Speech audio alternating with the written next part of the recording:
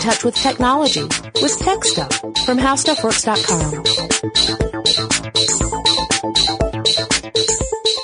Hey there and welcome to Tech Stuff. I'm Jonathan Strickland and today I'm going to bring you a classic episode of Tech Stuff about professional video gamers.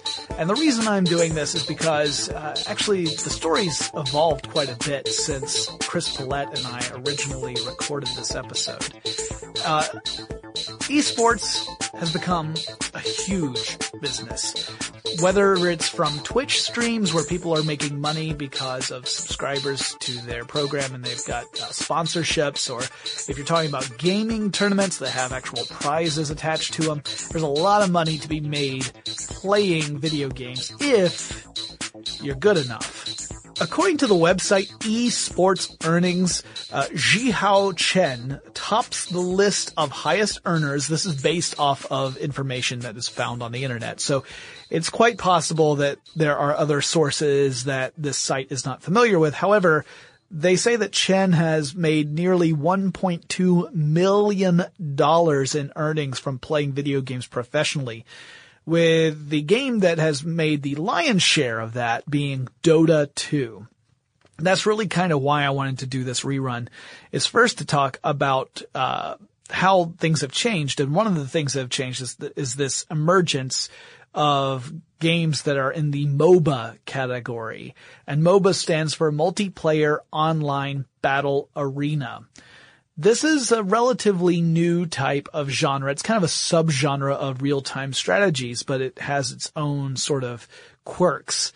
So back in the day, esports was all about really two main genres: real-time strategy games, or RTS games, or first-person shooter games, or FPS.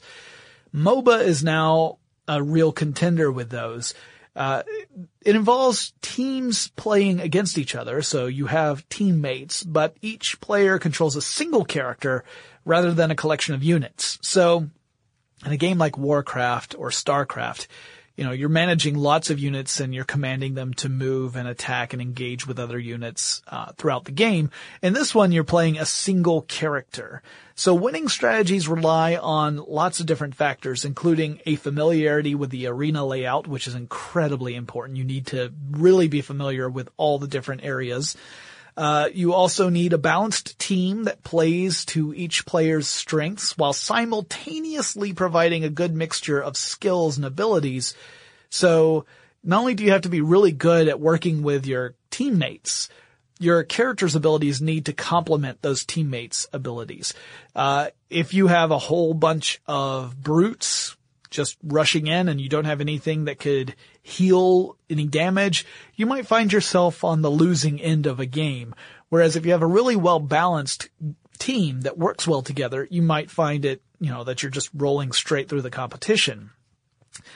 Teams will often use their own terms in the game to communicate without giving their plans away to opposition. So you hear a lot of folks kind of develop their own code names for different areas of the arena or different strategies. It's not always the case, but it's fairly frequent, especially if you're playing in a tournament where the various teams are essentially within earshot of each other. If it's not across an arena and they're right next to each other, then you don't necessarily want the opposing team to know, hey, we're all going to concentrate on this one part of the map. Some of the popular games in the MOBA genre include Dota 2, League of Legends, and Smite. So I'll probably have to do a full episode about MOBAs sometime in the future. And I know people who work on Smite in different areas. Some of them are doing voice work for Smite. Some of them are working on the marketing for tournaments. So I could probably pull one or two of them on for an episode of Tech Stuff and really talk about MOBAs in general and Smite in particular. But today, I really wanted to take a look back on that classic episode of Tech Stuff where Chris and I talked about what it takes to become a professional gamer. And as it turns out, it's not all fun and games. It's all about the game and how you play it. All about control and if you can take it. All about your debt and if you can pay it. It's all about the pain and who's gonna make it. I am the game. You don't wanna play me. Nice. Thank you. I'm sure you don't recognize that, and I'll tell you where it's from later. Okay. But I will say that I'm sure our long-term listeners who know our propensity for quoting certain movies about video games probably are very happy that you found a quote that had nothing to do with certain movies. Yes, this had nothing to do with War Games or Tron. Or fighting for the users. So, right. Today, however, we're going to talk about professional gamers. That's one topic that people have asked us to mention many times in the past. We have talked about similar topics, though. Yeah, we talked about video game testers, the play testers who, as a profession, actually work with video game companies to test out video games in order to make sure that they are playable and they don't have any bugs. If you want to hear more about that, we have a podcast about it, and we also have an article on howstuffworks.com about how video game testers work. Yeah. But in this case, we're talking about a different kind of professional gamer, not someone who's testing out a product that's still in the development stage, but people who actually play games for a living. Yes, and you would imagine that anything where you don't have to sit at a desk and actually do typical work would be a lot of fun. But I think, and for video game testing, we talked about that. It's not necessarily, hey, I get to play games all day. This is a lot closer to that, but it's not necessarily fun either. I mean, there's a lot of work involved in this. Yeah. For video game testing, it's all about checking every square inch of a map to make sure there aren't any spots that you would accidentally pass through and that players would discover that could be an exploit or it could just be a bug that makes the game unplayable. It's not necessarily fun. Now, professional gamers, there's an element of fun to it. There's an element of competition, obviously, but it's also a lot of work in the sense that you have to really put in a lot of time to get really, really good at certain types of games if you want to compete on a professional level. Yeah, I did some reading on this since, I'm not a professional gamer. Since most of these games, aren't Tetris. Right. Kidding. I do play other games besides Tetris, but I don't play a lot of the types of video games, because I'm not really a first-person shooter kind of guy. Yeah. I mean, I've played them and they're fun, but it's not the thing I tend to do. I tend to prefer strategy games. Yep. Although there are some real-time strategy tournaments. Yeah, I was going to say, don't pause the podcast and write to me and tell me that that's not the case. So, yes, I'm aware of that. StarCraft is way up there. Oh, yes. Yes, it is. But yeah, I mean, for the most part, and things like Civilization. So they're not really tournaments for this. But yeah, the people who are professional video gamers are really a very specific sort of breed. They tend to be young people. Yep.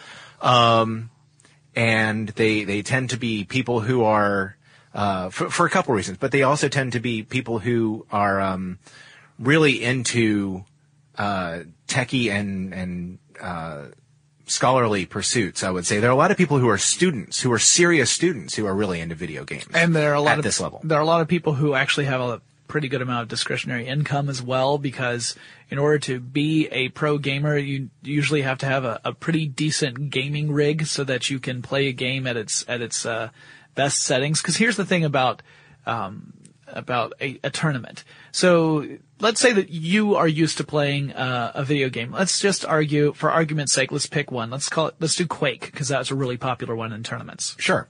All right. A first-person shooter game. So yeah, you've got a first-person shooter game. You've got Quake, which you can play in competitive play one-on-one against other people.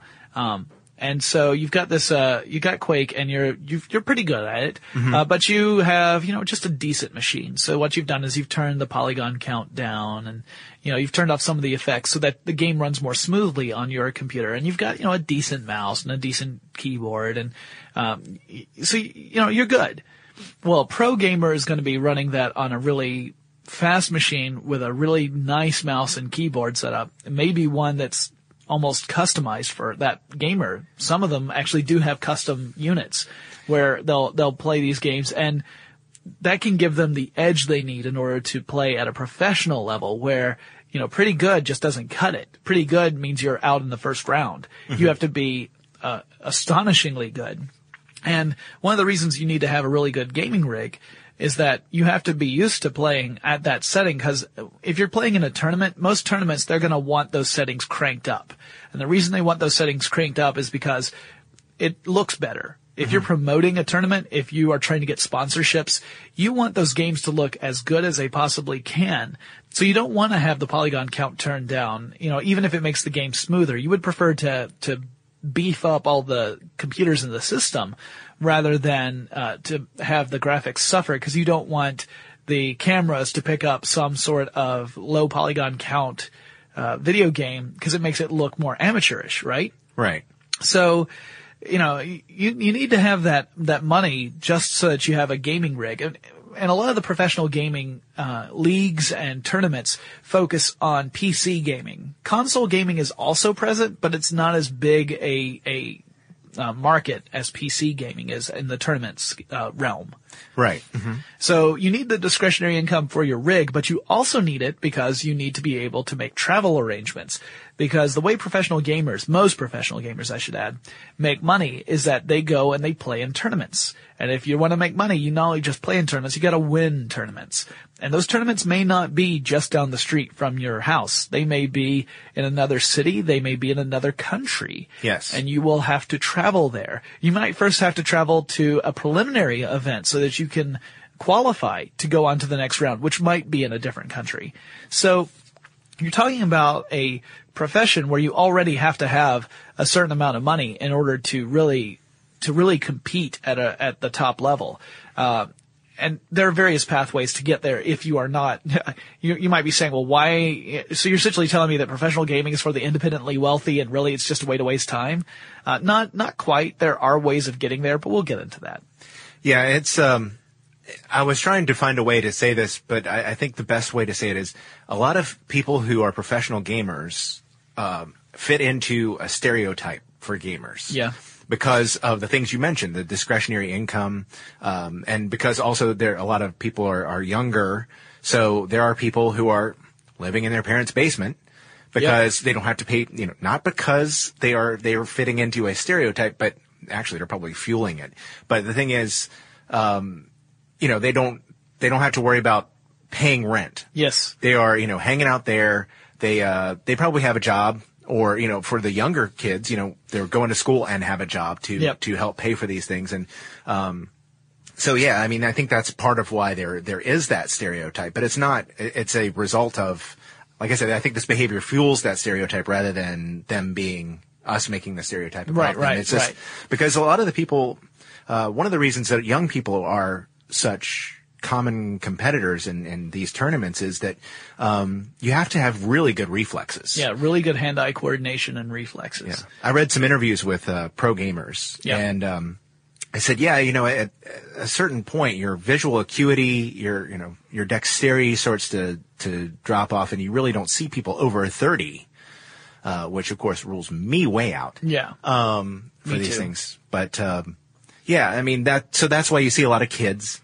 And, younger 20-somethings in these tournaments. So generally these are people who are not necessarily established already, or if they're established, they're tenuously established. Yeah. And here's the thing about being a professional gamer is that, you can, in theory, make some big money if you are really, really good and you win some tournaments. For example, one of the go-to references, probably one of the most famous professional gamers in the, Western hemisphere anyway, is Jonathan Windle, also known as Fatality. Yeah. Mm-hmm. And that the I in Fatality is the number one. He's elite. Yes, he actually won a tournament where the grand prize was $150,000. Mm-hmm. Well, for that year, that means he won $150,000 on top of whatever else he might have earned in other tournaments or other ventures. But there's no guarantee that that's going to repeat the next year. So, in order to be a professional gamer, you may not be able to have a sustainable career in the sense of you don't know that next year you're going to make that same amount of money or even any money at all. It may turn out that, you just have a bad day at the tournament or it may be that the next crop of players are just that much better. It may be that the tournament switches games. That's something that we really need to focus on because think about this. When you are a professional athlete, all right? The rules for your sport rarely change in a huge way. They normally change in tiny ways, and even then, you will hear players really complain. I remember back in the 1996 Olympics that there was some discussion about the soccer balls being used in the soccer games because they were slightly different from a standard that had been used previously. And I mean, that sort of thing is a big deal because that tiny little change can affect how well an athlete at that level can perform. But think about that, like that's the tiniest change. But if you're a professional gamer, the changes may be monumental. It may be that one year they're doing Quake and the next year they've switched to Counter-Strike.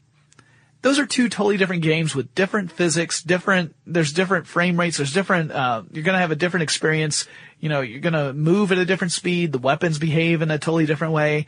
Plus, it may be that one game is a one-on-one style game and the other game is a team-based game, which then affects not just the physics, but truly the strategy. You have to learn new maps, you have to, be able to really adapt to it. So professional gamers may have some pretty big hurdles from one year to the next, which means that it is really hard to say that you're going to make a decent amount of money year over year. Now you could do what Fatality did. He was really, really smart.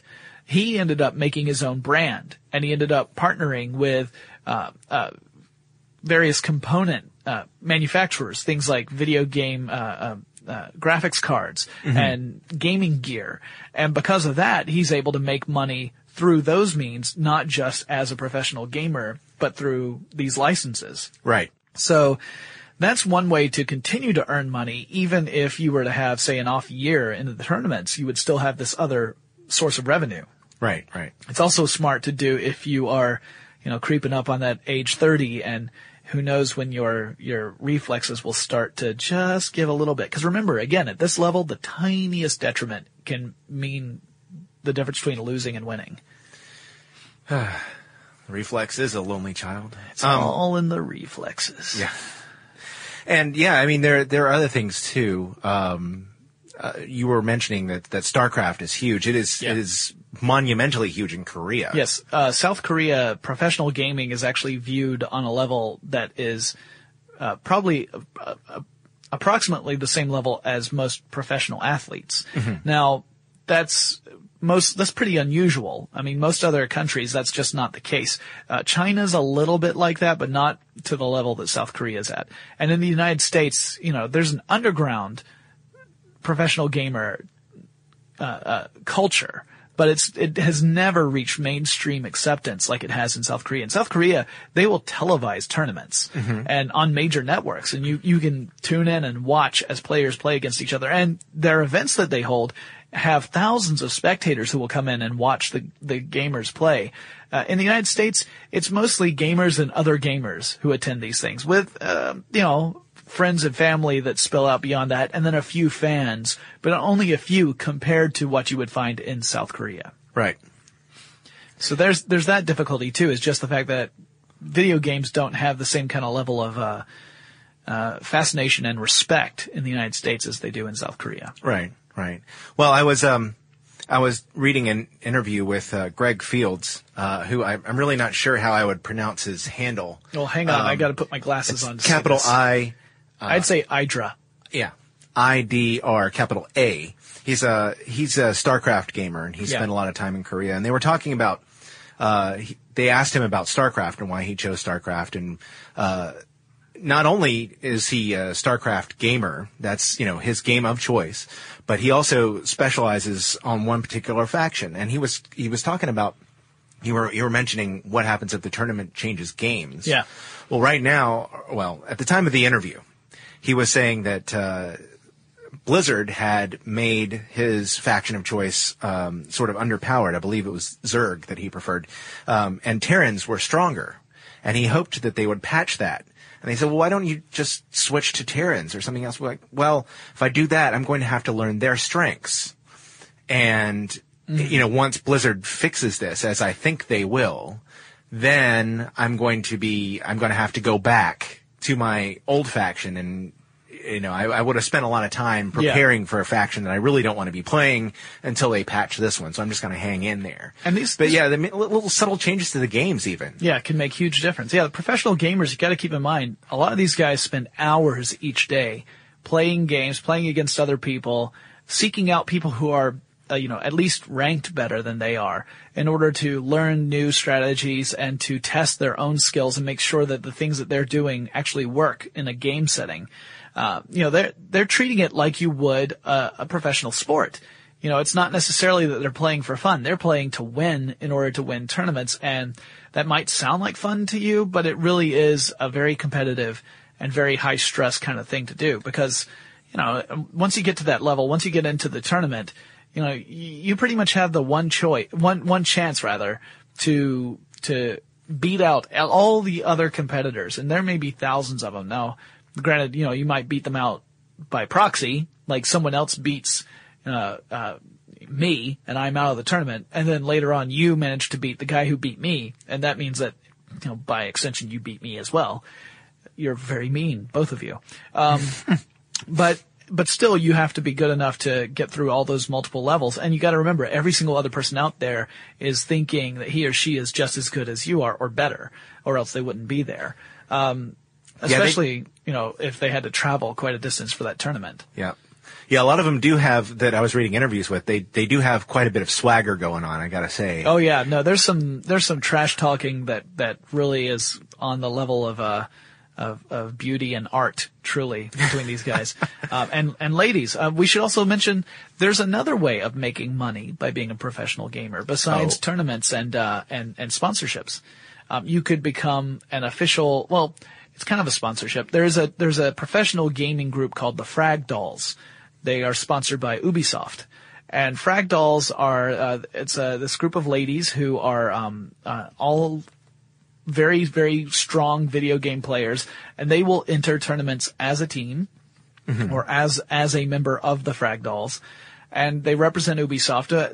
They're also there to represent the, female gamer demographic, and also just to kind of be another voice in the whole video game industry. So they're kind of like spokespeople as well as professional gamers, but they're getting paid specifically by a company to do this sort of stuff. So it's a little different from the people who either join as a lone wolf in a tournament, or what's more common is that you'll see teams or clans of gamers join tournaments. Yeah. So you might have a clan of gamers who are all, of the professional level, join a tournament together and either play in team-based, games, or they may be playing one-on-one, but, they're all, by having a group of them there, they have a more likelihood of winning the big prize as a clan.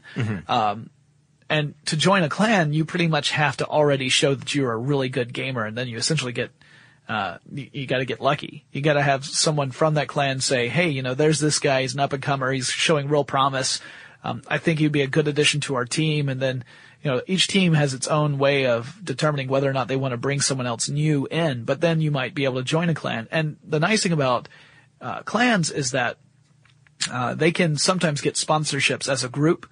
And sponsorships can sometimes help pay for things, or at least offset costs like travel costs and lodging and all that kind of stuff. So it's one way that players can pursue a professional gaming career without putting as much a personal investment into it as they would otherwise. Yeah. It's still not easy, but it's possible. So what do you do if you want to become a professional gamer? I think the simplest, you got to start out, as you said, with some serious hardware. Yeah. I mean, if you're using your 2-year-old PC, it's not going to cut it. I mean, yeah, you can get started. Yeah. You can learn how to play the game. I think that, is probably of primary importance, really, is, if you look at the manuals for games like this, now, going on my personal experience, when I remember playing Warcraft 3 a few years ago, I never bothered learning the key combinations to make my troops form up on one another to, make squads. Right. And I didn't bother learning about the build orders that a lot of people were using. Yeah. So then I'd go on battle.net, or BattleNet, I'm sure a lot of people omit the dot. Yeah. And I'd, basically get cleaned. slaughtered. Yeah, and it wouldn't take any time at all, because for me, I like figuring out, it's like, okay, so what will I do here? Meanwhile, my opponent was sitting there going, okay, I build this, I build this, I build that, I build that, and I'm ready to go. Yeah. I'm going to go find him and I'm going to go kill him. And that's pretty much what happened every single time.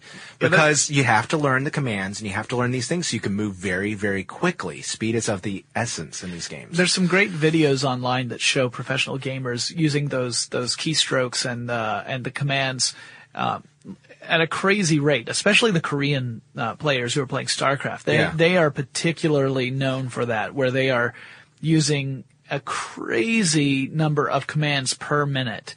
I mean, it's easily more than a command per second for a lot of these players, where they are they've already got their strategy before they've even started the game. Yeah. And they just start implementing it as soon as the game says go. So it almost becomes a contest of not just whose strategy is better than whose, but who can type or who can execute commands the quickest. Yeah. It's a combination of those two. I mean, obviously, if you don't have the strategy, it doesn't really matter if you can execute commands more quickly, because someone with a better strategy may still be able to take you down. You have to have both.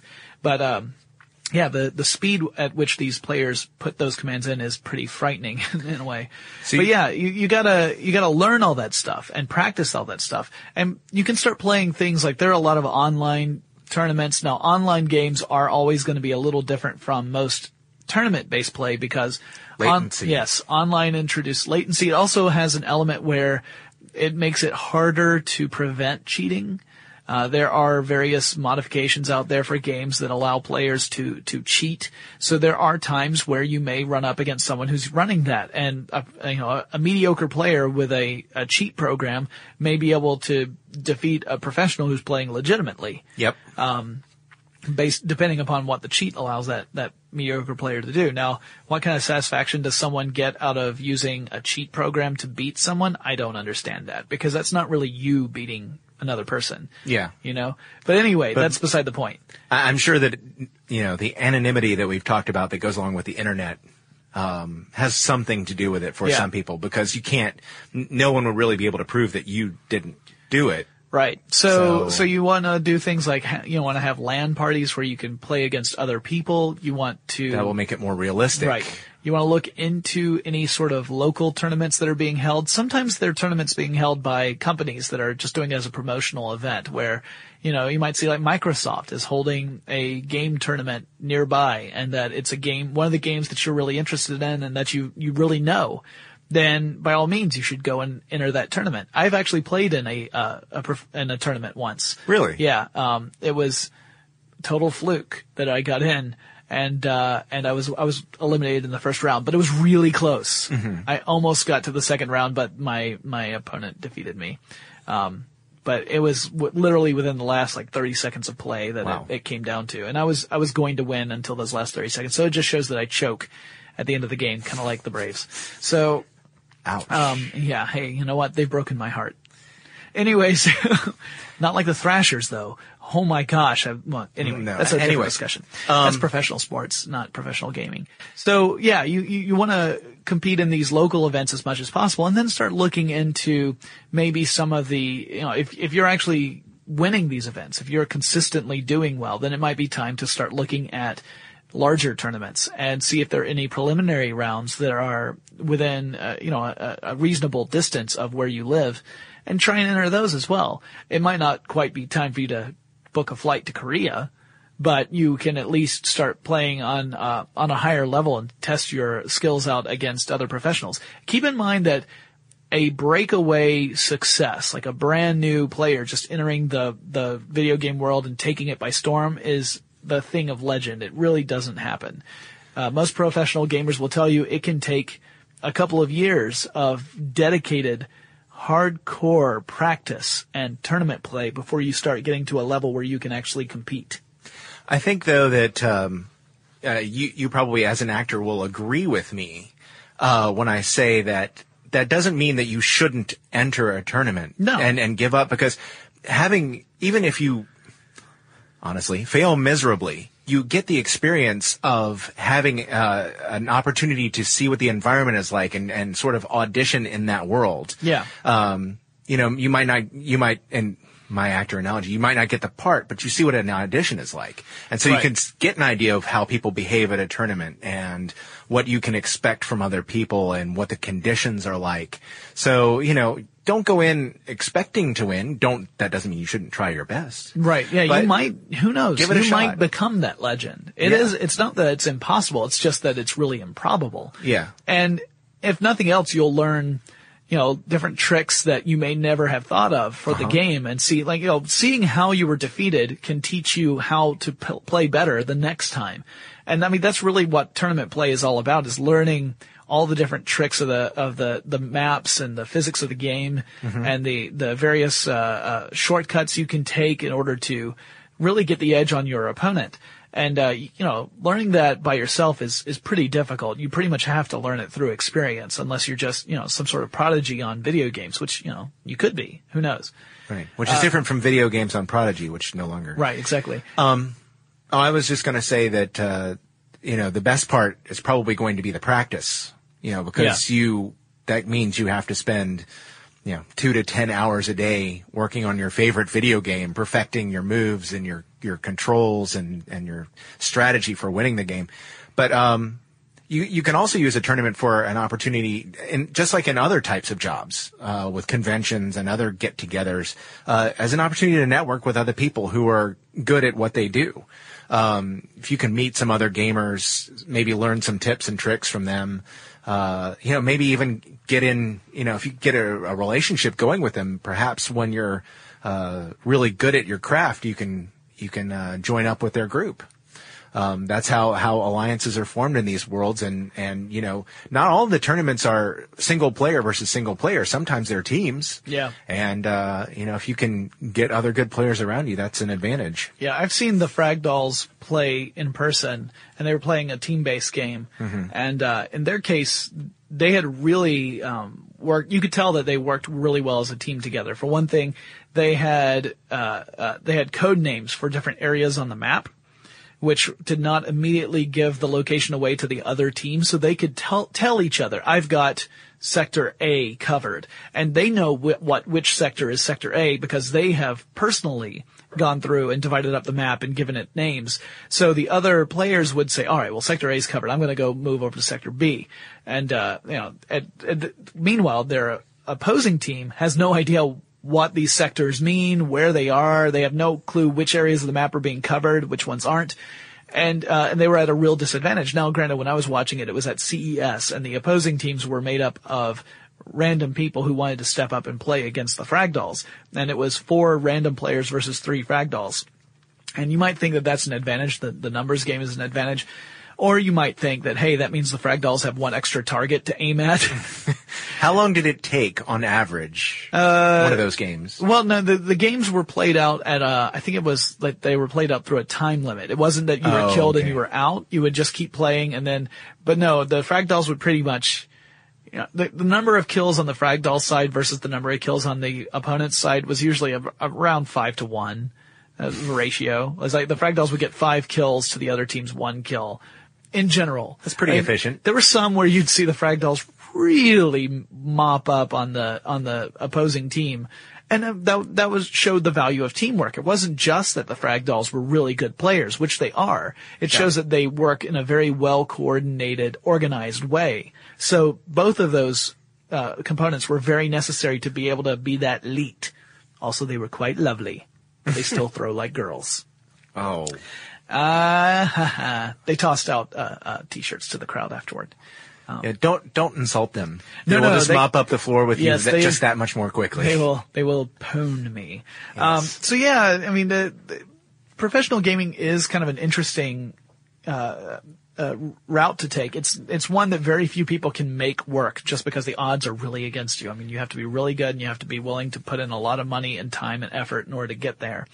It doesn't mean it's impossible. It's just really tough. And the economy, changes in the economy over the last few years really cut down on the number of professional gaming events. Yeah, I remember reading that a couple years ago. Yeah, several leagues folded and some tournaments ended because the sponsorship money dried up and there was no money for rewards. And, without that, you don't have the bragging rights only go so far. So, a lot of these tournaments have sprung up and collapsed within the time frame of professional gaming really getting started.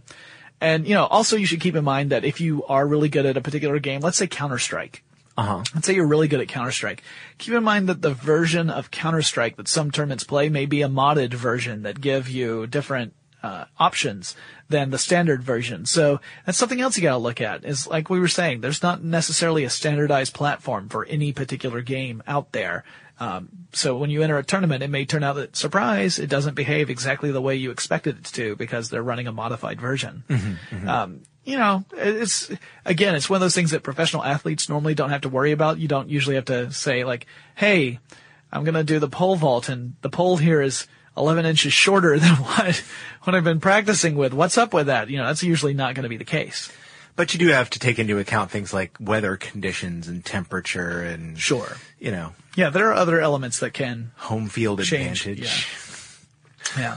So anyway, it's fascinating stuff. It is really neat. It's not something that I think the general populace thinks of as something you could do for a living. And as you said, there are very few people who really can make it work just because there are not as many opportunities in that realm. But, it's really cool to watch and to see people at that level play is incredible. I mean, it's so much different. Yeah, especially if you ever, like I said, go to YouTube and look at some of these tournament videos and you can watch them, the players, watch their hands on the keyboard and they never stop. It's never like even a pause to think about what to do next. You just see those fingers just flying over the various commands while there's this one I saw where it was, I think, 4 reporters for some gaming website versus 1 professional gamer, or maybe it was 3 of the writers versus 1 professional gamer, and the 3 writers got to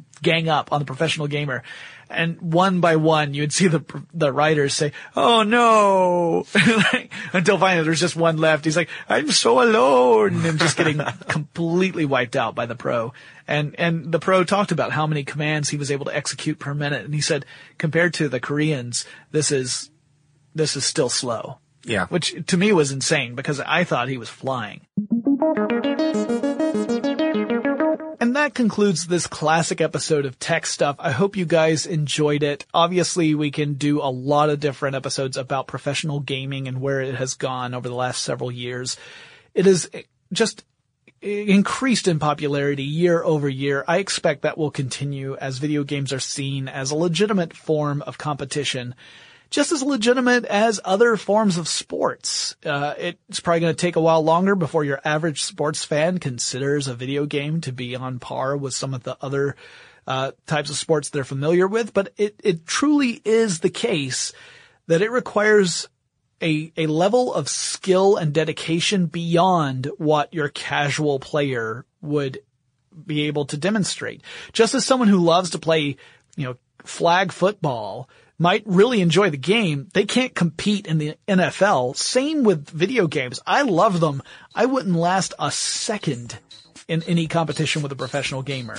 So I think it is important to kind of recognize their skills. Guys, if you have any suggestions for future episodes, maybe there's a topic that we visited in the past and you would love us to hear and, update that, to revisit it, to talk about what has changed since we recorded the first episode. If you want to hear us talk about it, and by us I mean me and whatever guest host I pull in for that episode, send me a message. Let me know.